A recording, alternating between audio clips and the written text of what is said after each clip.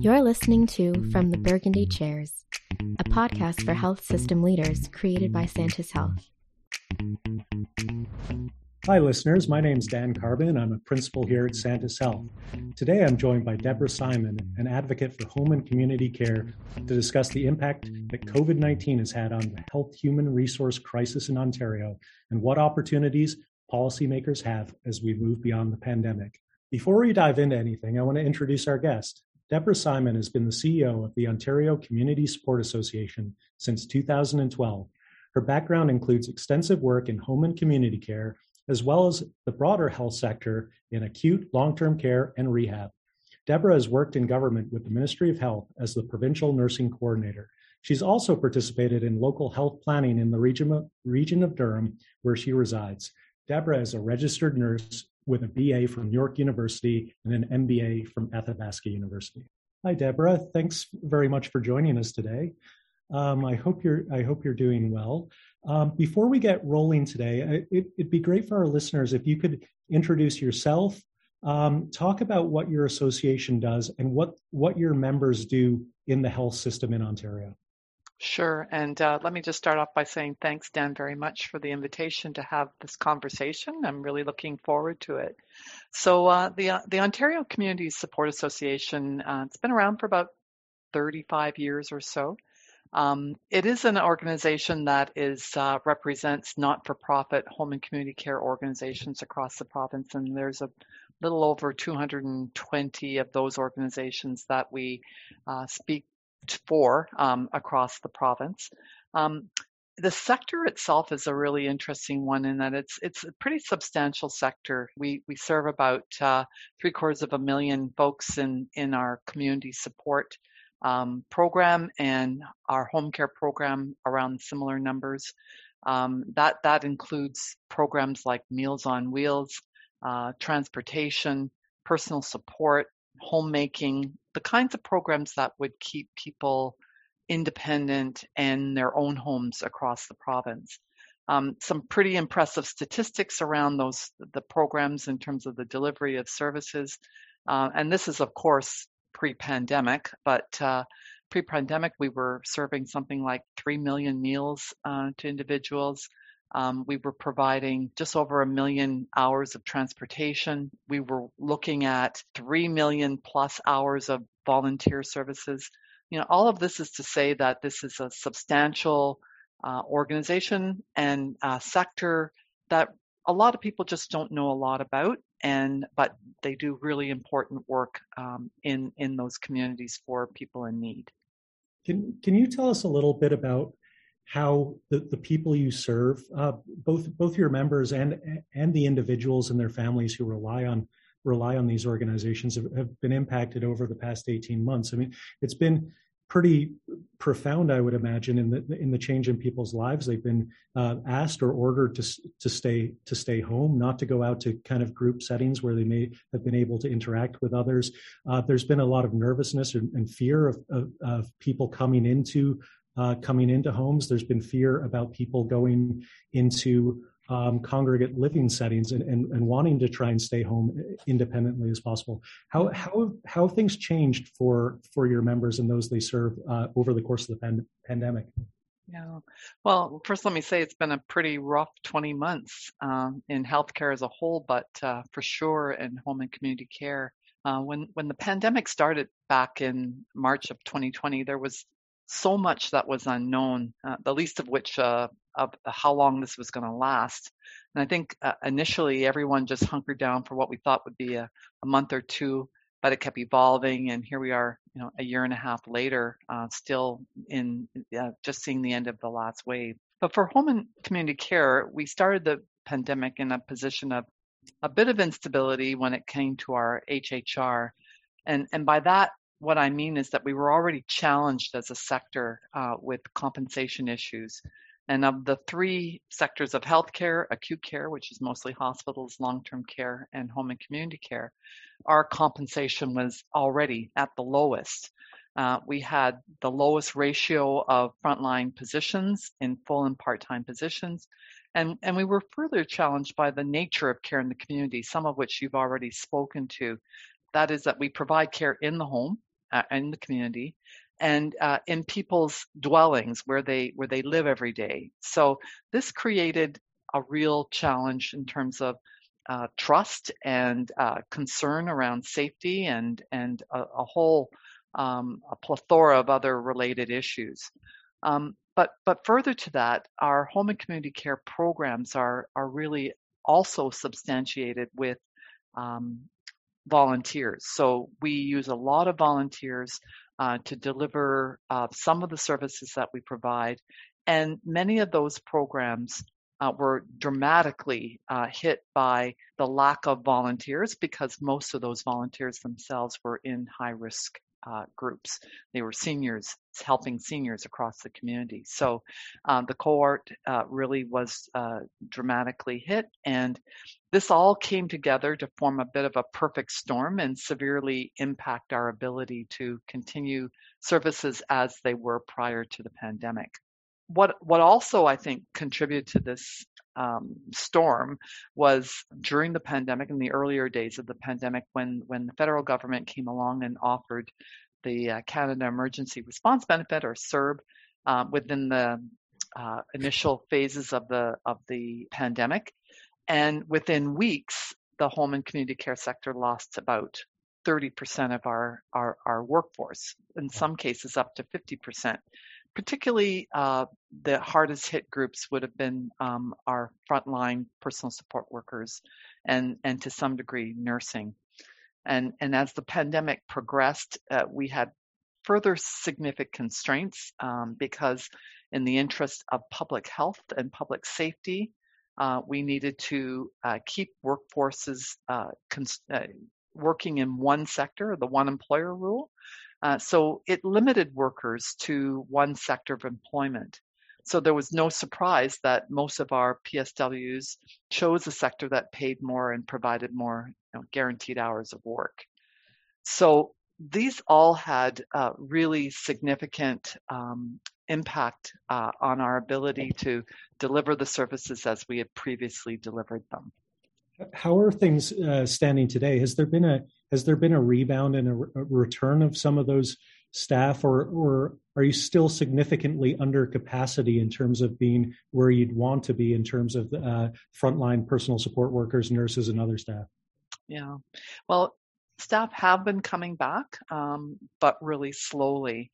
And I think, knowing that there has been a dramatic impact on all of healthcare, certainly our sector really felt a lot of it. And morale amongst our frontline staff really suffered. There was a lot of mixed messages, particularly for personal support workers. On one hand, we were hearing public statements being made about this workforce being frontline heroes, and they were and are and continue to be.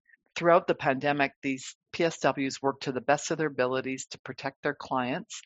On the other hand, the staff also faced a lot of hardship during the pandemic, getting adequate PPE, huge hesitancy, as you mentioned at the outset, from clients who were really reluctant to accept care because of their own worries about COVID, really inconsistent policy and approaches that really impacted how care was being delivered in the community.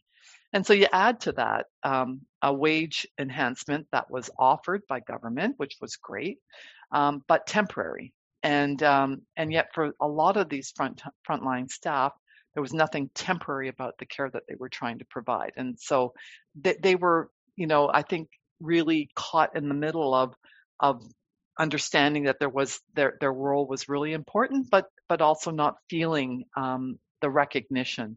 So in terms of where we are today, we still are one of the lowest paid sectors, and we're still, awaiting confirmation that temporary wage increases are going to be made permanent. And we're sitting right now days away from that expiration, and still with no news about what we can say to our frontline staff about that.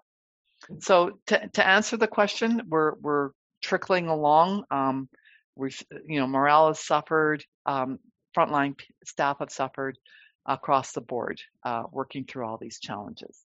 Well, you referenced at the outset that this has obviously been a longstanding problem for your sector. I remember reports from over a decade ago suggesting that the turnover in the personal support worker group within the community sector exceeded 40% a year in many parts of the province, and you can completely understand from their perspective if they're working in a relatively low wage job with no guarantee of hours, no full-time kind of role, and the pandemic comes along and questions about PPE availability and protocols and whether they're going to have enough of a shift to put food on the table. It seems a pretty rational response from the perspective of those frontline providers to take CERB and look for other employment opportunities. And I guess the question is, are we going to be able to change things to attract those people back, or to attract new people in to fill the gaps that you've talked about? Yeah, no, and you've actually nailed it. The goal, where we are in terms of going forward is really critical at this point, particularly for our sector. We know that government is very fixated at this point around improvements to the healthcare system, particularly long-term care. And, we're very supportive of all the changes that they need to make in order to be able to protect seniors and those who are most vulnerable. But that said, home and community care, and particularly home care, we share a really finite pool of staff with long-term care. And there are many reasons for this, but one of the driving factors has been really the nature of work in home care and the funding models. And personal care has historically had challenges in terms of the way of the operationalization of it. It has high demand periods like mornings and evenings, and to support clients to get up and to go to bed in the evening. So there's a gap in demand in the middle of the day. And so home care funding primarily has been on a fee for service basis, and payment to staff has mirrored that. And you referenced and talked about the fact that full and part-time jobs are challenged in this sector.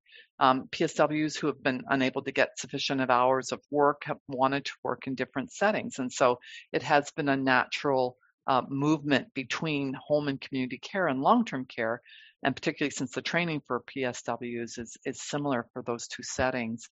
And so we've had this push and pull between long-term care and home and community care for staff, but of course an incentivized recruitment for long-term care is going to have a really direct and detrimental impact on our workforce.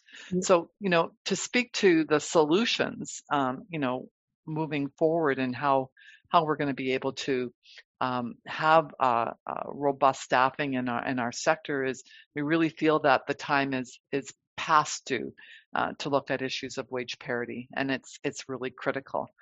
It doesn't increase the healthcare pool, but it certainly ensures that people can work where they want to work and be equally compensated for the work that they do.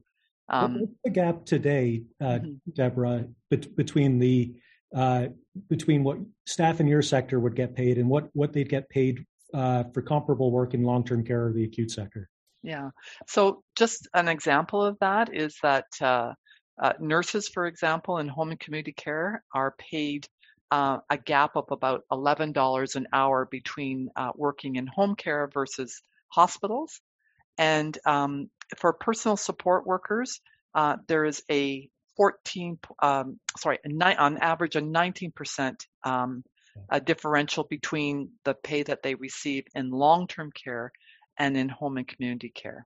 So we have a significant gap that parity can address and allow people to be able to work in the sectors that they most want to migrate to.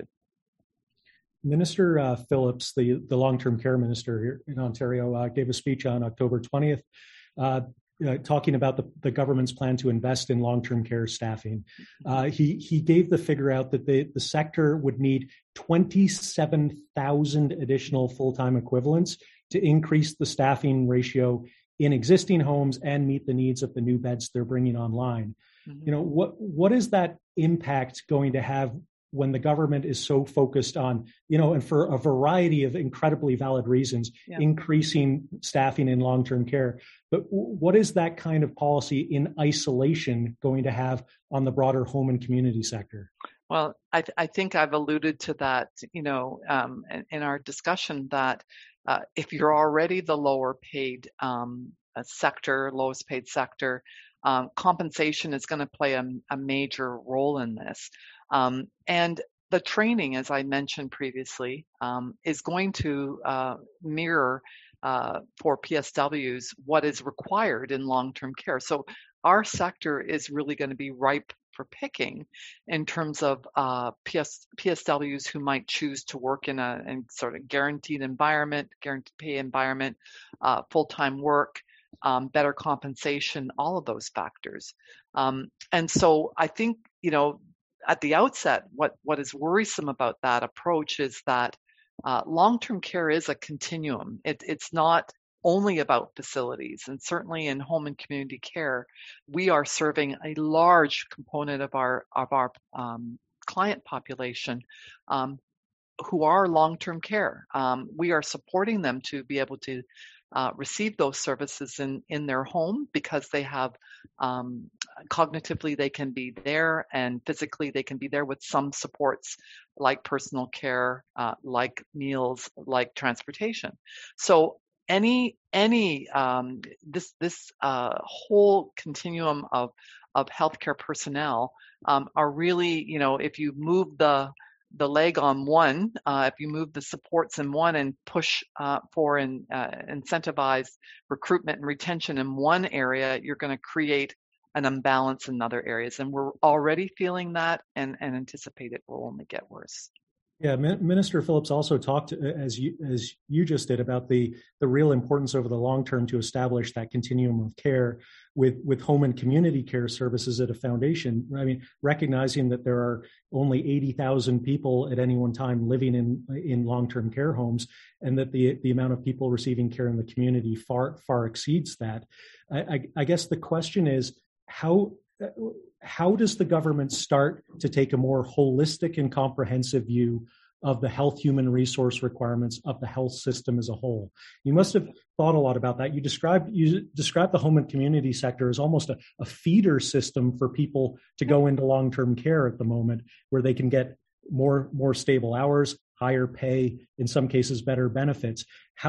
If the future of our seniors care system in particular is going to rest on a strong foundation of home and community care, how does the government shift to an approach that recognizes the need for integrated planning and health human resources? Yeah, it is an excellent question. And just to support your comment, Dan, about a feeder system, certainly we were really not surprised to see the information that came out of the Canadian Institute on Health Information that said that 8% of newly admitted residents to long-term care could have been kept at home.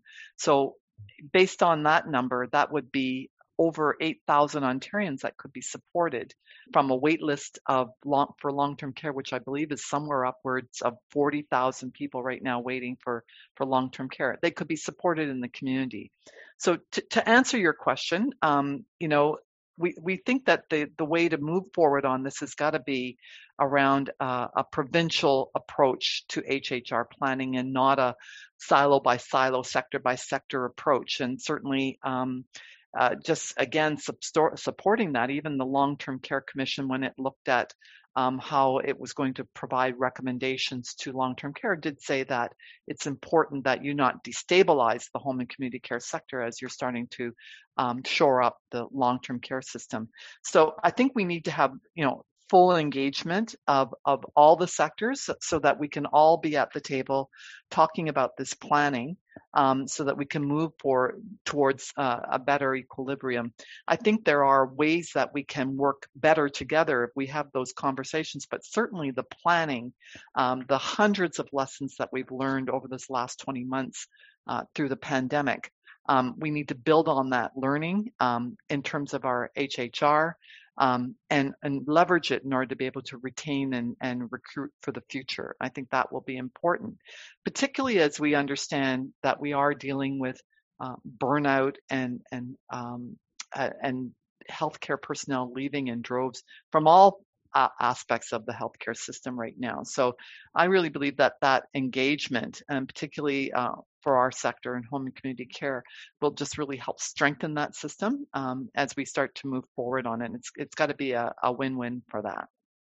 Let's talk a little bit about one of the big elephants in the room here, and that is the significant cost related to wage harmonization across the healthcare sector. Mm-hmm.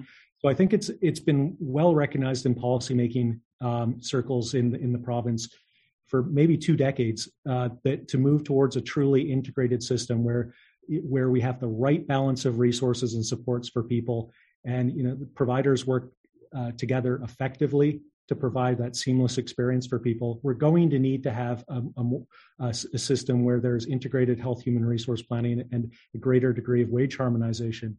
When the Ontario government's looked at it in the past, I think there's been a bit of sticker shock. They've looked at places like British Columbia, where they have moved towards wage harmonization across the sector, and they have much more effectively integrated health system than Ontario has. But it would be at a cost of several $billion in Ontario over the long term. Mm-hmm. How do you kind of think about that in terms of the cost benefit analysis of trying to move to a system where there is greater coherence in wage and benefits across the sector? Yeah. I think the short answer is that we're going to pay for this one way or the other, and you're quite correct that we didn't get to this disparity overnight. It has been decades in the making, and it hasn't been for lack of trying to bring attention to the issues of parity over the last 10, 20 years that we have found ourselves in this position.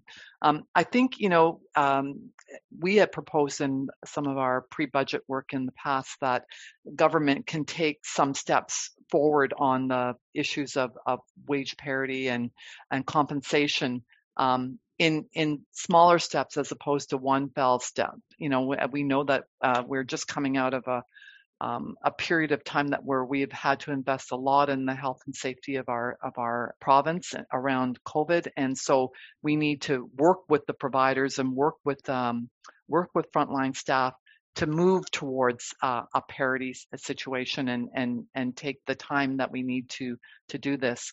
I think at this point in our recovery period from COVID, this kind of investment will be essential. It's not something that we can avoid. We'll pay for it one way or the other. And what we don't want to see is paying for it from the morbidity and mortality of individuals that we serve across the province because of the lack of qualified health personnel. The cost to help move forward on at least the lowest cost sector, we've shown can be achievable. We've recently put in a pre-budget request this year for $600 million that would help bring parity for frontline personnel like PSWs and nursing with long-term care at a price tag of around $600 million. Still sounds like a lot of money, but still very minor when you think about the overall costs that we've already invested in the system in terms of compensation. So I think it has to be undertaken slowly and measured and with full engagement of all sectors. Maybe you haven't gotten to this point yet, but you lead an advocacy organization on behalf of your members. There's a provincial election that's coming up next year. You've got a budget ask in for this $600 million. As you think 4 or 5 years out, what are the kinds of directional changes you'd be looking for to see over that longer term period, over a 5-year period, when it comes to health human resources? We're very supportive of the directions around looking at better integrated care, particularly at the local level with the teams. And I think, again, back to HHR, the success of Ontario Health Teams or any integrated models that we might be embarking on over the future are really going to be contingent on strong health workforce.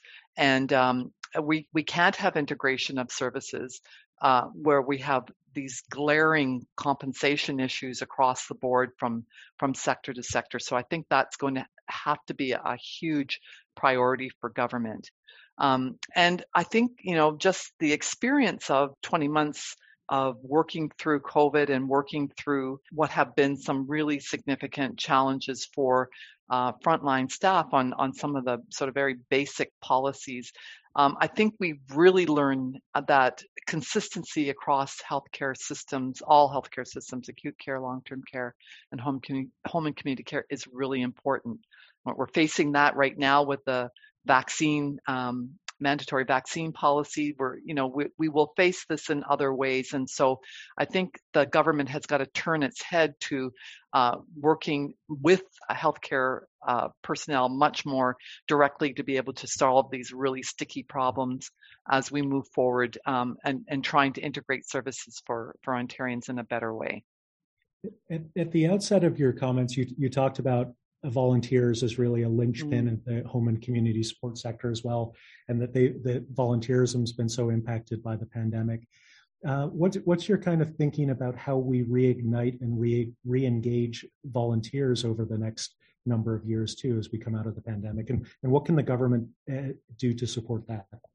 Yeah, I think it's been a really important issue, and again, lesson learned from the pandemic, where it shows areas of need for improvement. I think volunteers going forward will reshape how we look at volunteers. We have traditionally really leaned heavily on seniors helping seniors, and I think it's still an important component of volunteerism. But I think we also need to recognize that that the public health measures that we've had to put in place to protect people in general also apply across the board to all of our volunteers.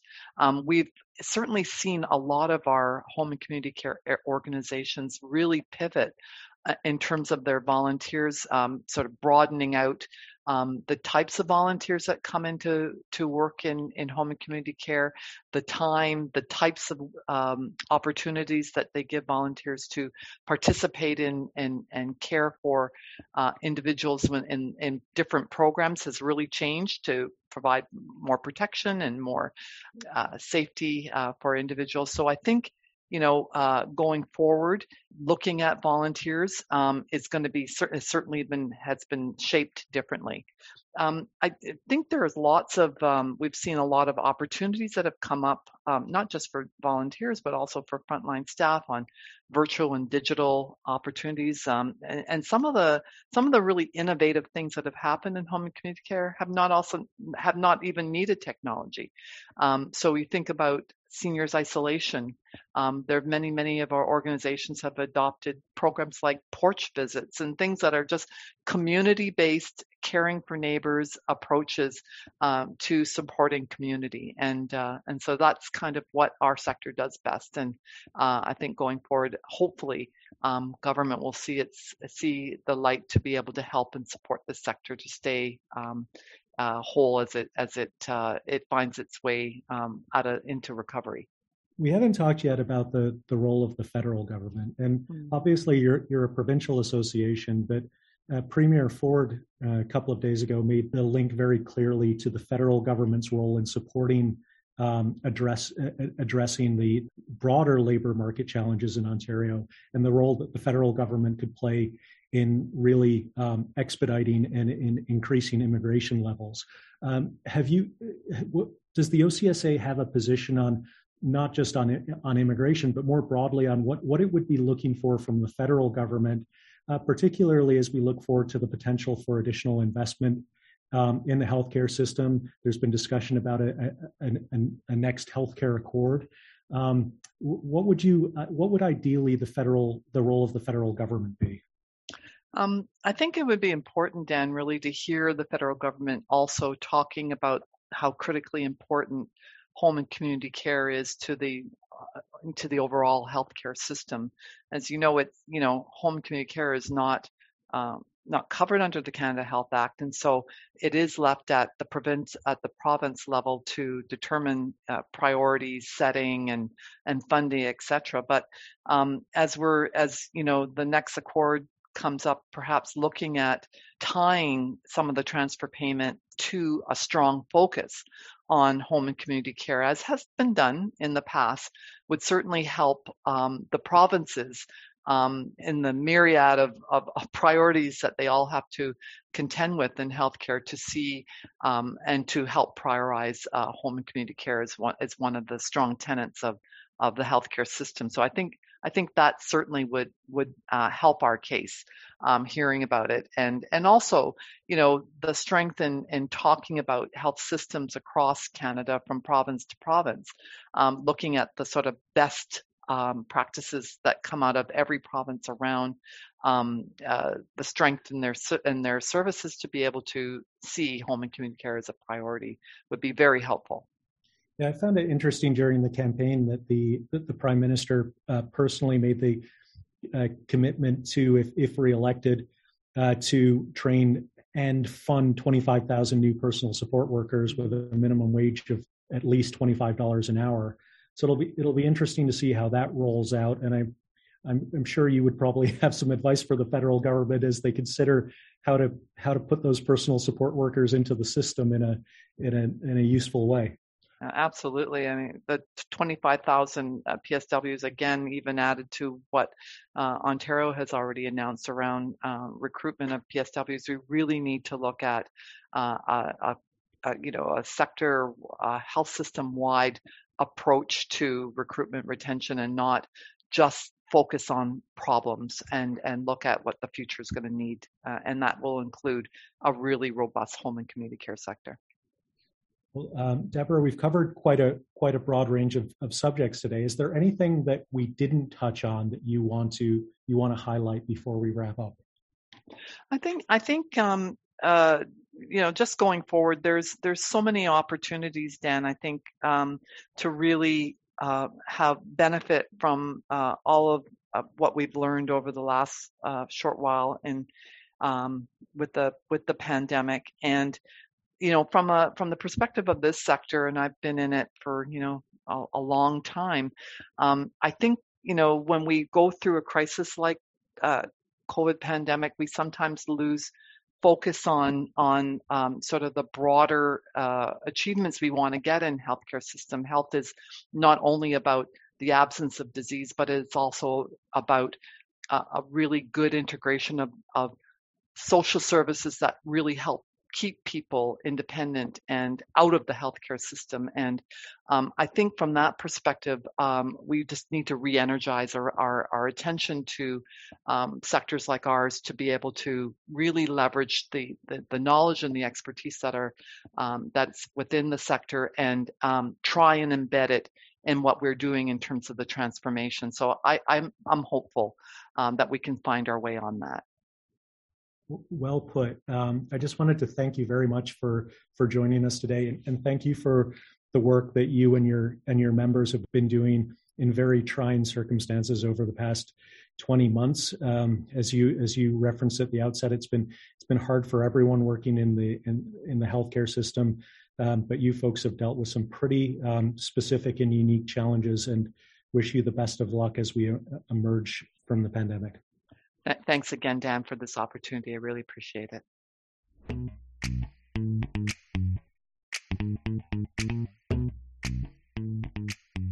Thanks for listening. You can find this episode and more on our website at santishealth.ca and on our Twitter at santishealth. This has been From the Burgundy Chairs.